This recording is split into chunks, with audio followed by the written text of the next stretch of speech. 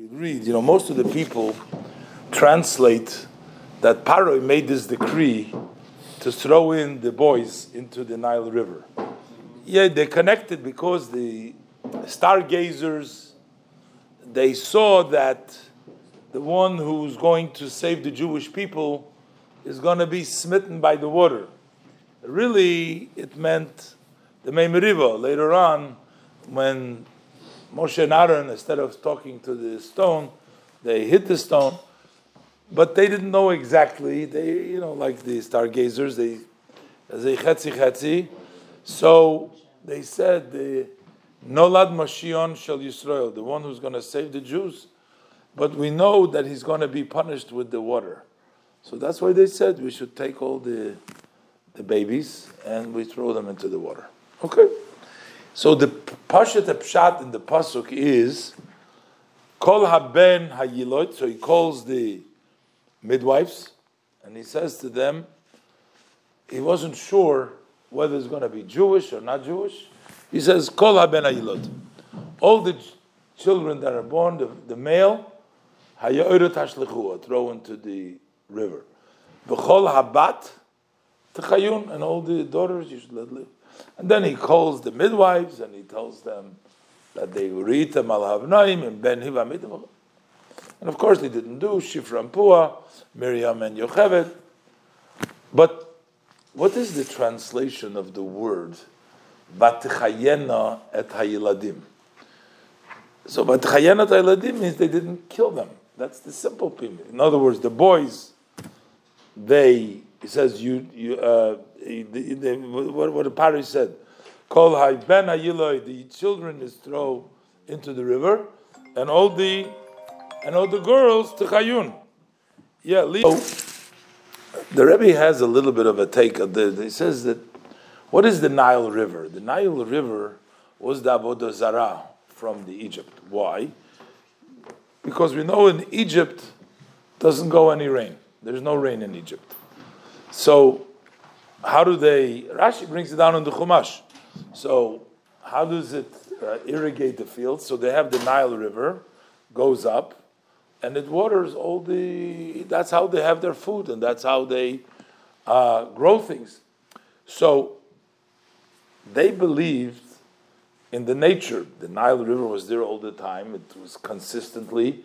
It always fed the fields, and they didn't have to turn up to Hashem to ask for rain, for water. But in Eretz Yisrael we say, Limitar Hashamayim Tishtamayim. That means you need it to rain. People always look up to Hashem and say, Saint Matar Livracha, Mashiach Merid Geshem. We know that we need to pray. What is the difference? In Egypt, they believed nature.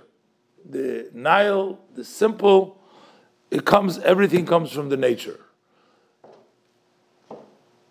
What they wanted to do is, and that's why it's their Avodah Zarah. What they wanted to do is, they wanted to throw in the children into their river, into their Avodah Zarah. They wanted the Jewish people to also think like them, like their culture, that everything is nature. It's not really up to Hashem, Chaz v'Shalom. That's just, things just happen in a plain way. But not only that. So the Rebbe teaches v'chol habat techayun does not only mean that shouldn't kill them, but you should give them life also, which means they should teach them. They should teach them the ways. Oh, it's a quick one. They should teach them the ways of the Goyish ways. They should believe, a Yid goes out into the field.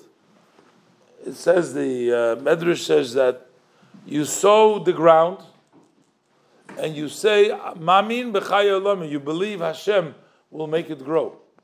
What do you mean? But you see the neighbor who's not Jewish. He sows the ground and it grows too. What do you mean? Hashem will make it grow. No.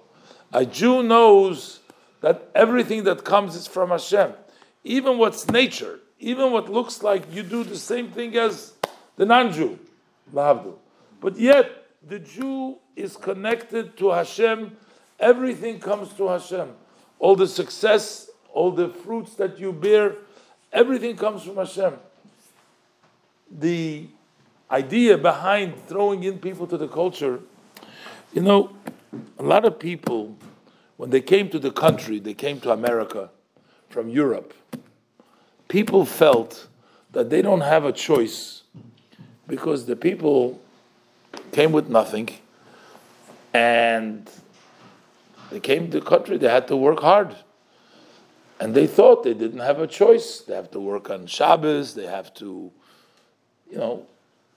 even when you don't work on Shabbos, some people say, we have to cheat a little bit, we have to steal a little bit, we have to be dishonest, we got to run the business like the world goes in nature. We gotta change a little bit.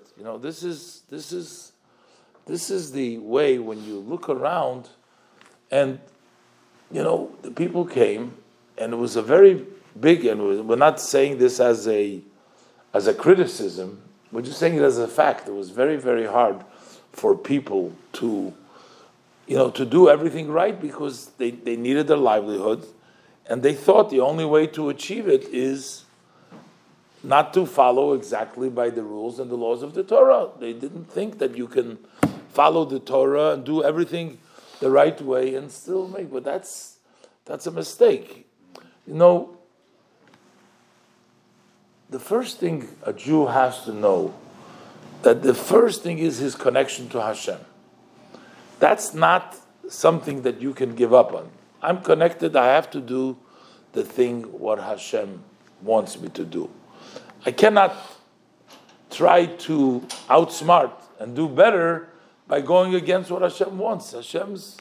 You can't be really successful. Well, it's very hard. We mentioned yesterday the expression of the Rabbi Levi Yitzchok Badichim. He said, look, Hashem, the Yetzer Hara and the world you put in front of my face, and the Gan Eden you put in the Torah.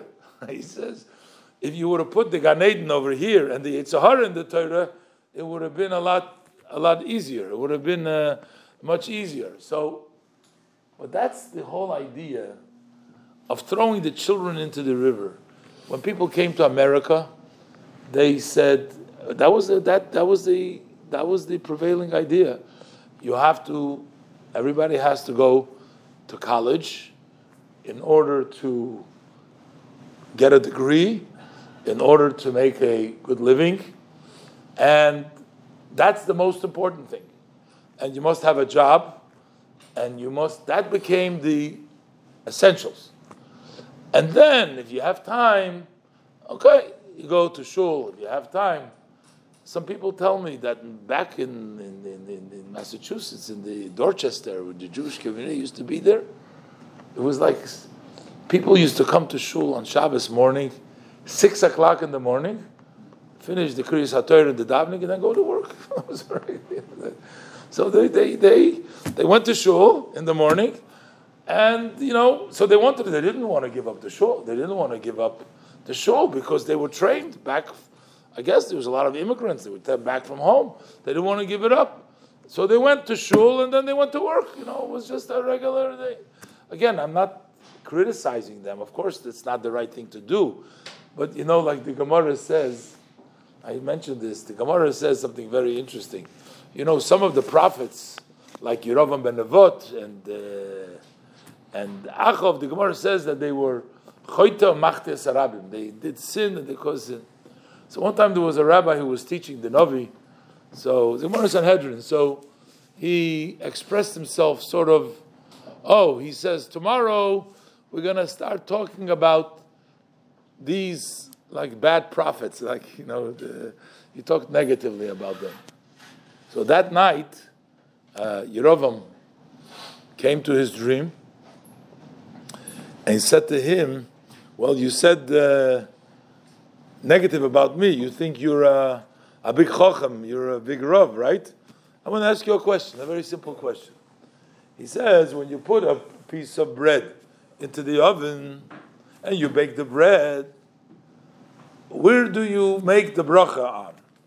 Do you make it on the top with the crust, or you make it on the bottom? Which place do you make the bracha? The rabbi said, I don't know. So he says, look, you don't even know such a simple halacha, and then you speak derogatory about me. He said to him, listen, I want to tell you something.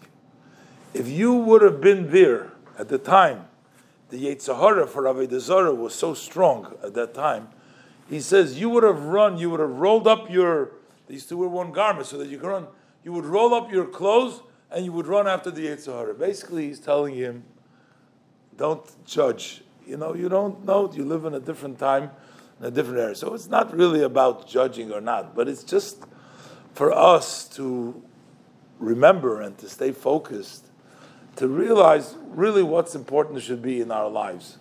What's the most important things? Now, of course, we have to earn a living and we have to support our families and we have to give them a Jewish education. And religious life is expensive. It's not not cheap. You got to pay membership, and there's a lot of things that it's not. But the first thing a yid has to remember is to be not influenced by the culture. Just because everybody says you got to go on vacation and you got to have a good time, and it's I all about you, that doesn't mean that that's the Torah. The Torah that's the Goyish world around you. They're giving you ideas, and you think that you're buying in. That's the Mitzrayim. That's the Nilus. That's the Nile River. They want to throw us in. The boys, the girls, they want to teach us. They want to tell us. They want to give us.